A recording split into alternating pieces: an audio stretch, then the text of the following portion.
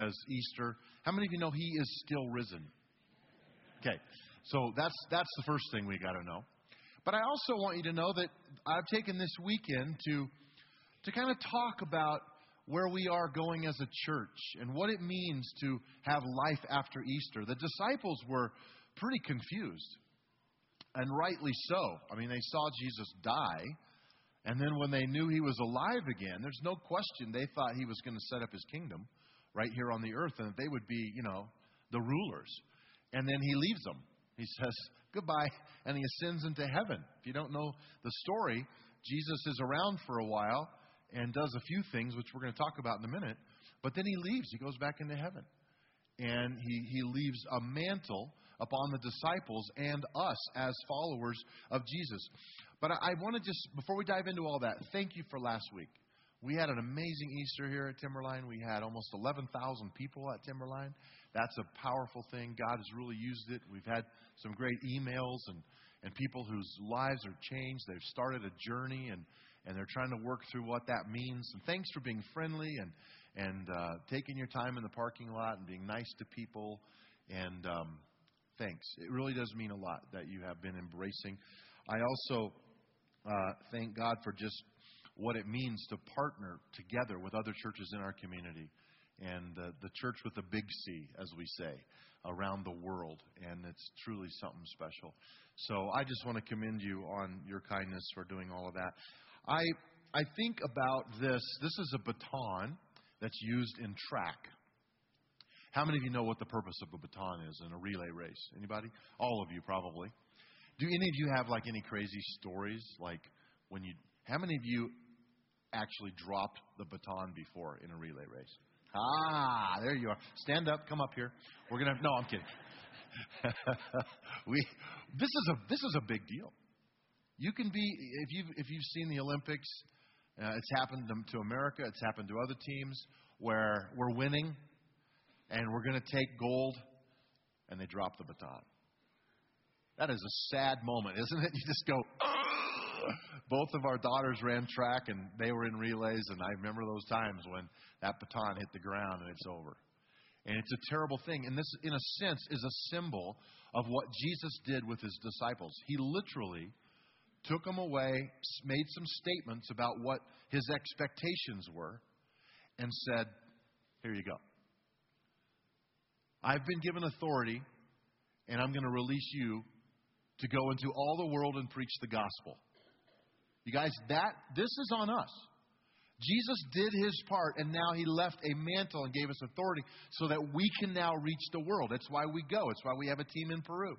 This is a powerful thing, and I want you to just see this visually all day today, that you've been handed a baton to go make a difference. So what does it mean? What is life after resurrection? What does it mean? I've put 5 things down in your program there on the back page, so follow along and write them down.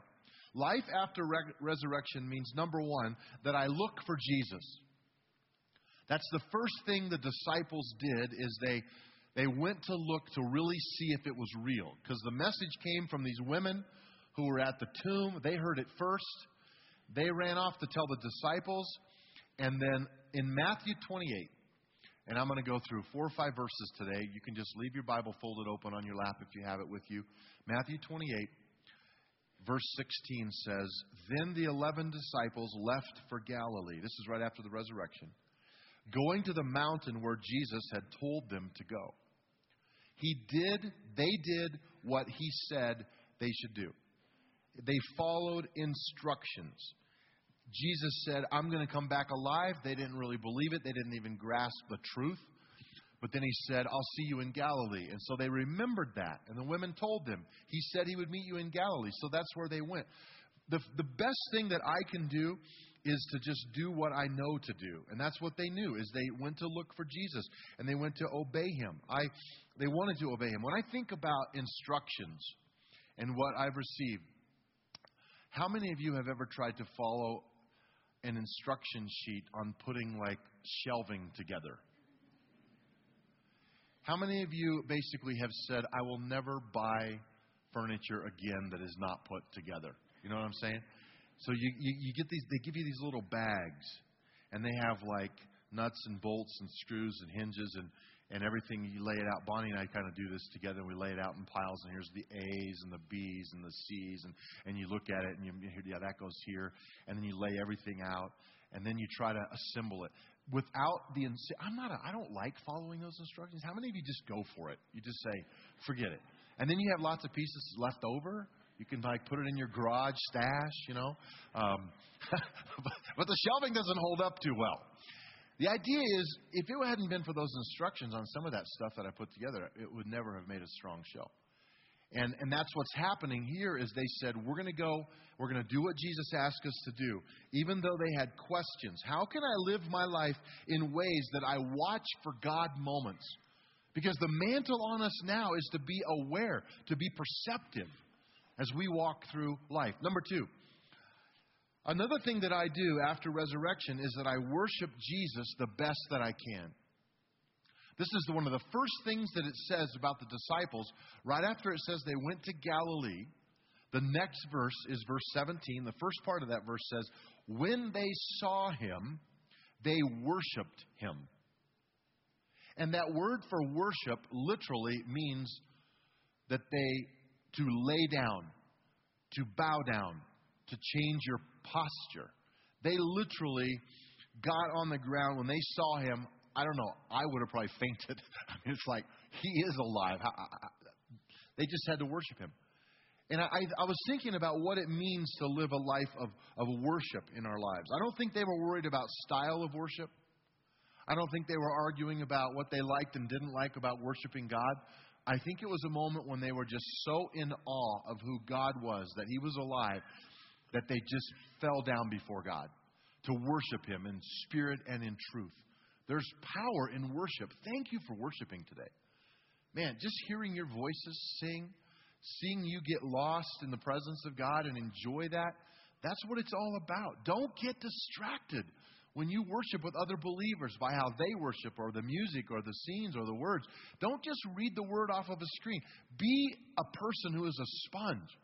When we corporately worship together, man, God is honored in this place. And let it just soak into you. Let the presence of God fill your heart. That's what worship really is all about. I was thinking about what it means for me to live a lifestyle of worship. We hear that, not just singing songs, but living a life of worship. Do you think that's possible? Of course it is. I sometimes, when I study and I prepare messages, I always write down lists for like me, and what's applicable for me, and what can I actually bring to you. And I wrote down a few things like respect. If I'm going to live a life of worship, I need to have real respect for God. And I think that almost means fear in the right sense of that word. Like not phobia, God's going to smack me, but this respect idea that says he is God.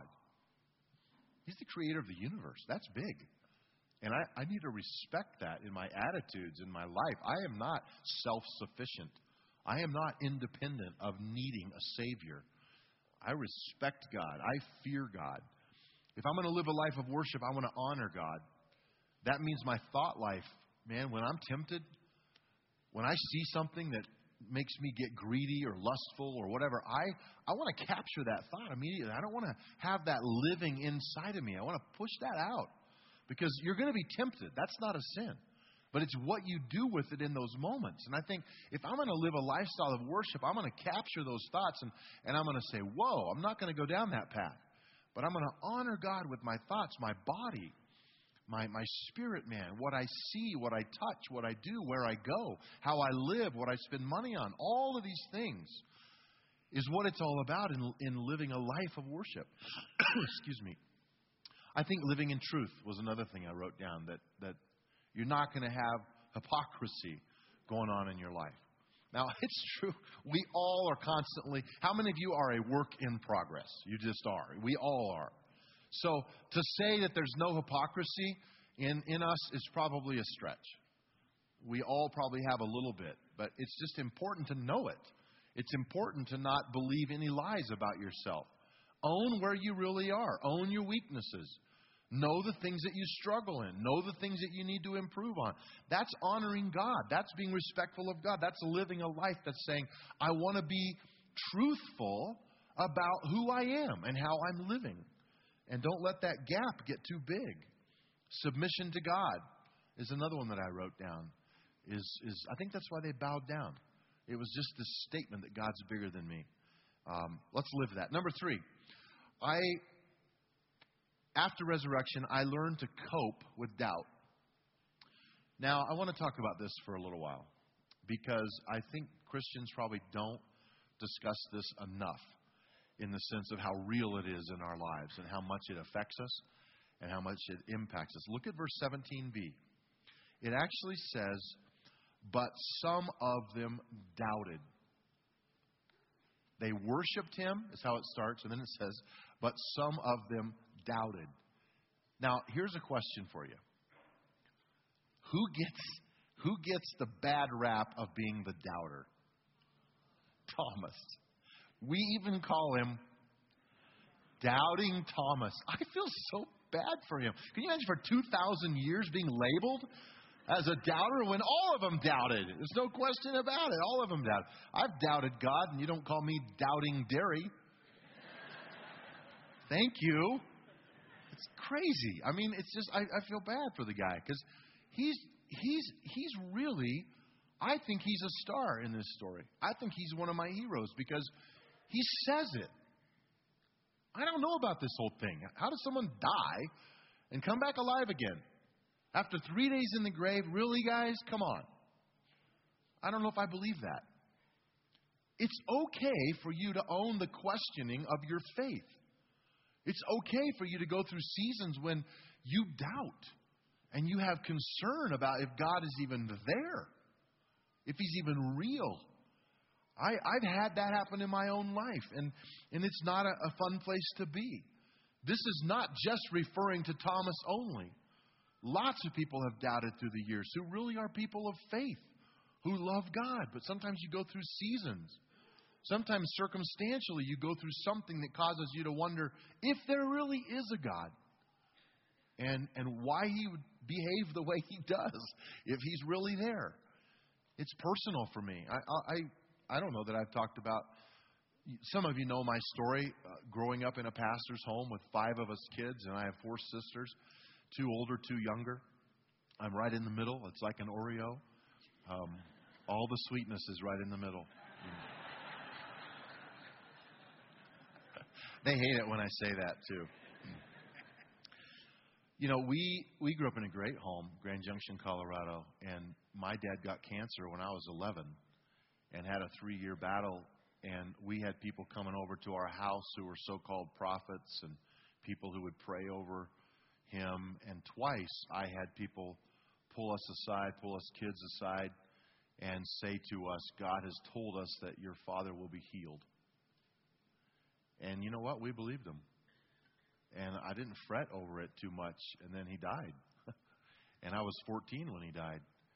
And I put it together, you know, when you're a kid, and I'm over it now, so don't worry, it's not too heavy for me. But when you're a kid, you go through that, and you have people who are men and women of God who have prayed and fasted for your family, and they tell you God told them that there's going to be a miracle and your dad's going to be raised up and his ministry is going to be twice what it was before. All these quote prophetic things. I believe in the prophetic, so don't take that wrong.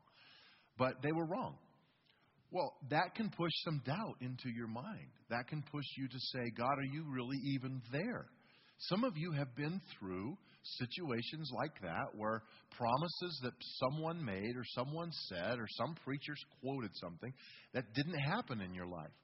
And you have to deal with that. We as believers will constantly on this earth deal with doubt. And I don't want you to feel like you're a horrible person if you have moments and seasons of doubting God's existence.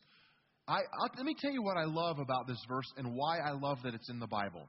Okay? Maybe you've never thought of it like this, but that's my job, is to help you think about it. First of all, I love that these men doubted because they were not, it shows me they were not naive and they were not gullible.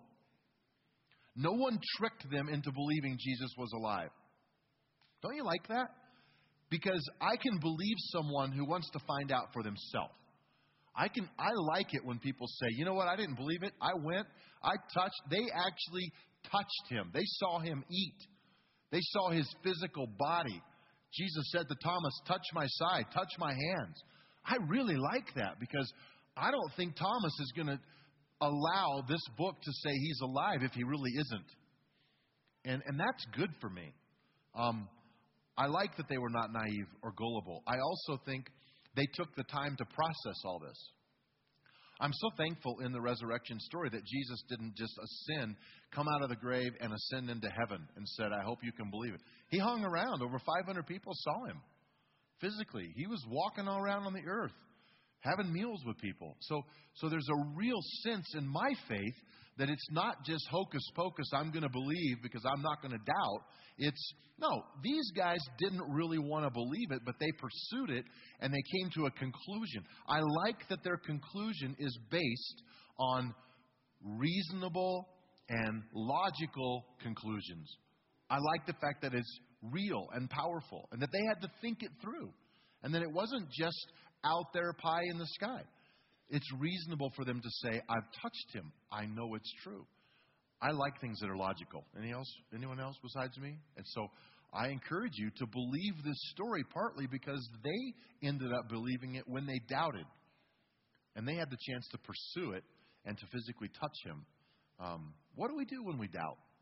Let me just give you some ideas of things you might want to think about. When you're doubting, some of you that are going through a season right now, is God even there?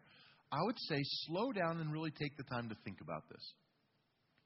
I'm amazed at how many people go through a bad season or a tough time in their life and they just kind of throw God out. He's not there. He would have been there for me. Things would have happened different. This is a decision that impacts your eternity. And, something that impacts your eternity is worth you really taking your time and give great consideration to. Don't just be frustrated and throw it out. So I would say if you're doubting, make sure you take your time. Another thing I would recommend is that you ask the right people the right questions. Some of the seasons of doubt in my life are helped by people who I respect and love. And I've sat down with them and I've said, can you explain to me again why we believe there is a God? Can you remind me of what is going on? Can you help answer these questions?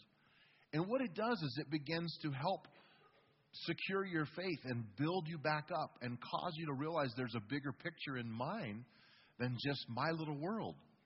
Usually when people give up on God, it's because their little world has consumed them and they get lost in this cocoon and they forget to see the picture of what's going on in the world. And I would say lastly under this point is be honest with God. Tell him you're mad at him. He can handle it. If you scream at God, I don't believe you're even there. He might just say, okay, I am. Your anger, your hurt, your pain, God is still there. And that's the hope we have, which we're going to lead to in just a minute. Number 4, after resurrection, I'm committed to doing the work of God.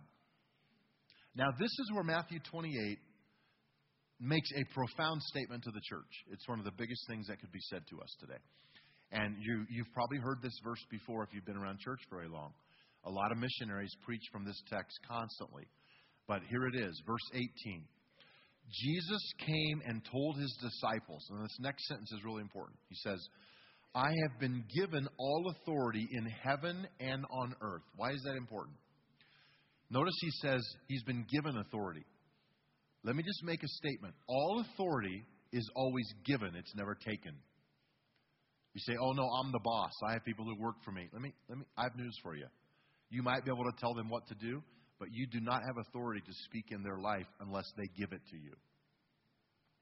You don't even have authority in your kids unless they give it to you. They might respect you. They might have to do what you say. But no one has authority over me unless I give them that authority to speak into my life. That's the power of the will.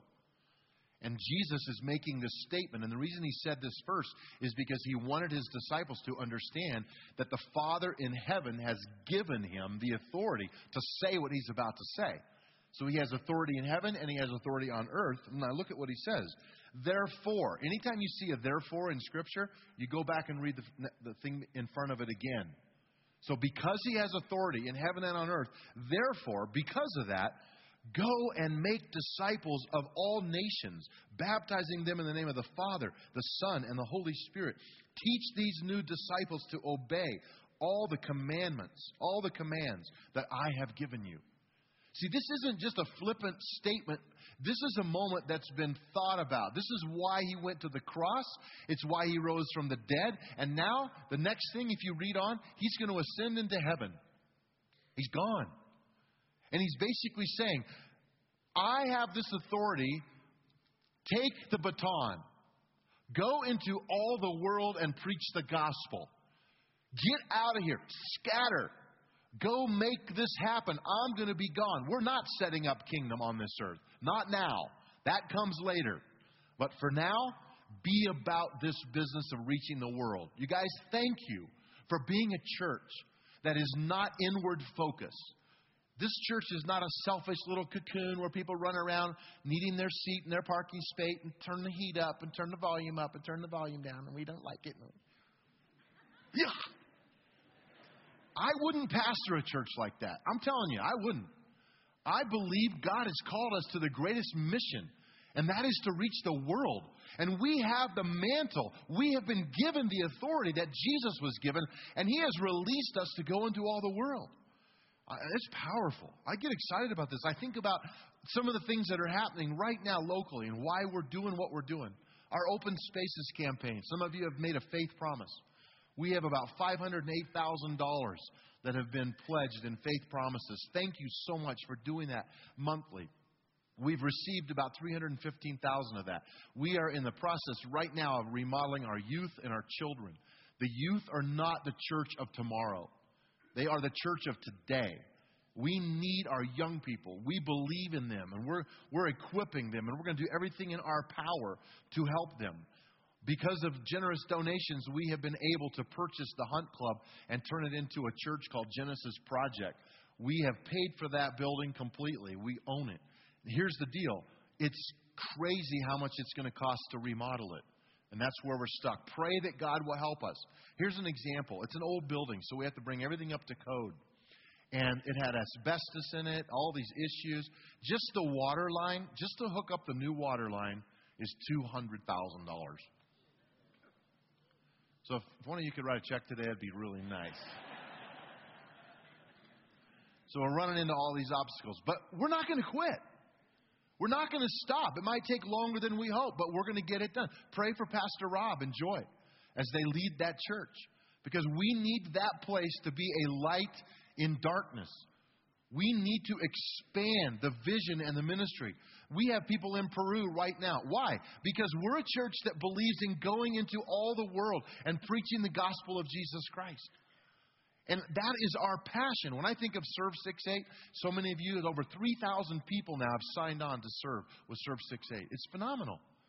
Yesterday, just an example, this is just one day. Yesterday, 100 teenagers from Timberline and about 30 adult sponsors were over at the Murphy Center, the shelter that's for homelessness or near homelessness, which now has about 140 people a day that go by that place. We are helping them. We're making a difference in our city. But 100 teenagers were over there building stuff, doing stuff, helping Larimer County. They did sandbags because the runoff is going to cause flooding again. They did sandbags. They did 1,500 sandbags. Our teenagers did that. Let's let them know we appreciate what they're doing. It's powerful.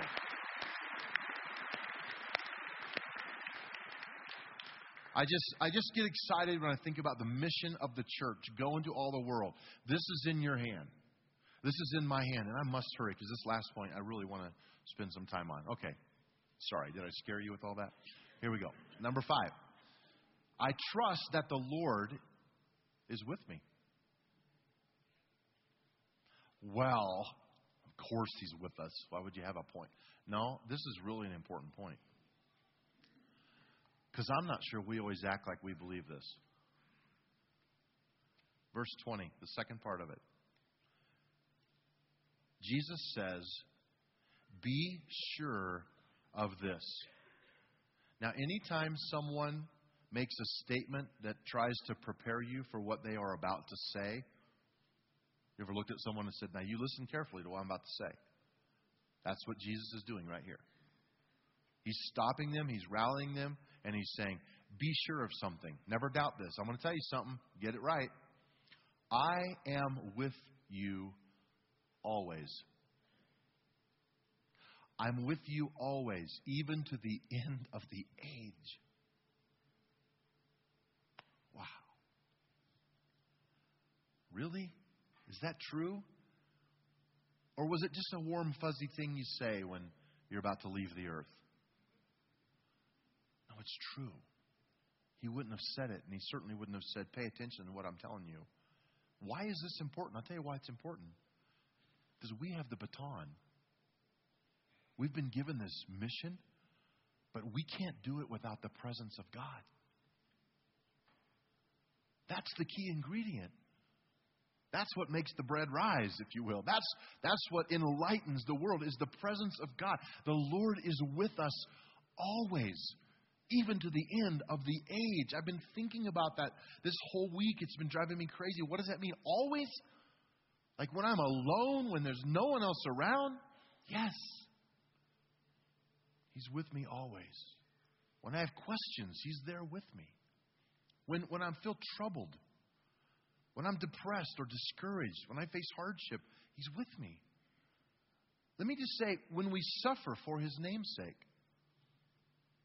I don't know that you've ever been persecuted because you're a Christian. That day could come, even in America, in subtle ways, yet in my lifetime. I never thought I would say that, but it's possible. There's a lot of hostility toward Christians. And I don't know what it means, but I know this. I know that in the book of Acts, if you read it, God allowed persecution to come to Christians. Many of them suffered. They were tortured. How could God allow that? Because it scattered them into other countries, and the gospel went around the world because of persecution. I don't understand why God would allow His kids to be persecuted unless the mission of reaching the world is greater than your safety. That's an important point. Will you give your life to this? Jesus did. You might have to someday. I want to be prepared for that. He's with me even in my suffering in His name's sake. He's with me when I'm celebrating. He's with me in my relationships, whether they're good or bad or ugly or great and awesome. He's with me. I need to know that. I need to believe that. My family needs, my financial needs, the transitions in my life, God is with me. He's with you today. You say, well, I don't feel Him. It doesn't matter.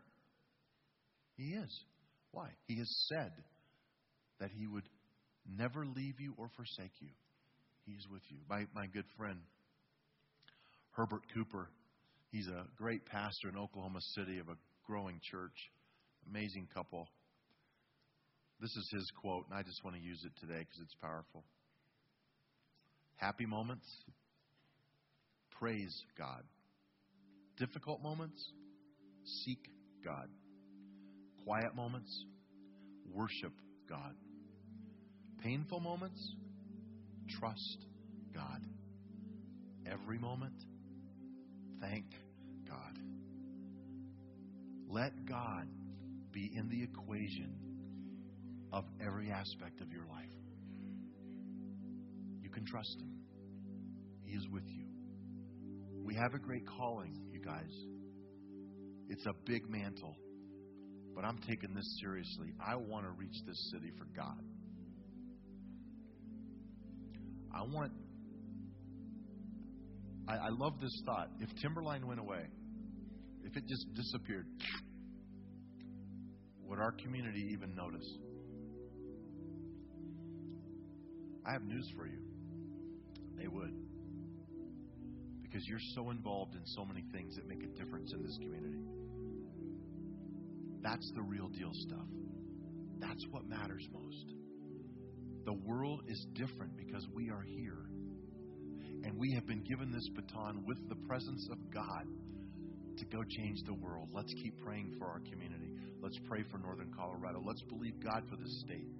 Let's believe God for this nation and for the other nations of the world. That's the mantle that's on us. And we have a mission, and I love doing it with you. Let's pray. Lord, thank you.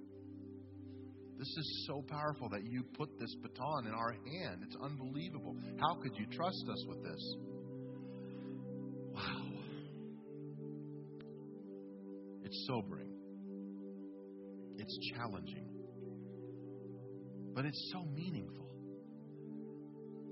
You've handed us the keys, and we thank you that you didn't walk away from being with us, but you've promised to be with us. With heads bowed, as you just think about this, I'm going to ask you to raise your hand if you need to know that God is with you right now through the stuff you're going through, because there's doubts there. And you can just say, I need to know it. Just raise your hand. I'm just going to pray over you. I just want to pray over you. Church, let's just pray for these as a family. Lord, we've all been there. And we just want to stop right here and say, would you let faith arise? Would you let the spirit man be quickened in our brothers and sisters, in these young people that lifted their hands? God, I just pray that you would be a God who comes close, and that we would surrender to you in this moment, and that we would not live with that anxiety, but we would know you're with us, even if it's painful. Lord, I also just want to pray for those who need to continue on through this situation that they're in, that they would be able to not stop now in the dark place, but to keep walking and to go all the way through this issue that they're facing now in their life. Give them that hope to keep going, to know that you are calling them through it, not just to it. We trust you, Lord. And if you're in this room, and the South Auditorium as well, if you don't know Jesus, you know him, you know of him, but if you know you're separated from him because of sin in your life, you know what? I want you to pray a prayer with me. If God's calling you, if he's knocking on your heart, you really need to respond, because he loves you and he has a mission for you in your life. Just pray, Lord, I know I'm separated from you right now. And it's my own sin. It's my own doing. And I need to own that. And I do. And I ask you to forgive me. I am sorry. I truly need your strength and your help to move past the stuff that I deal with in my life. Help me now, Lord. I believe you died on that cross and rose from the dead for me. And I want to live with that mission. I want to live with your mission alive in me. So I give you my life. I trust you, Lord, with all of my heart.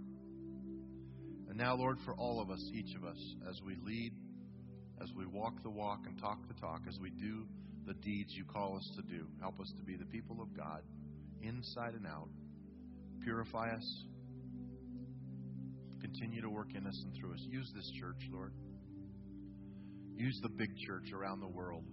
Help us to find ways to rally together to influence culture. For the glory of God, we pray it. And everybody said amen. Amen. So be it. I love you guys. I'm just so thankful to just be able to be here in our living room, as we call it today, and talk about real life and where we're going in our future. There's some really great days ahead. So thanks for being here. Ushers, come. These people want to give. I can just feel it.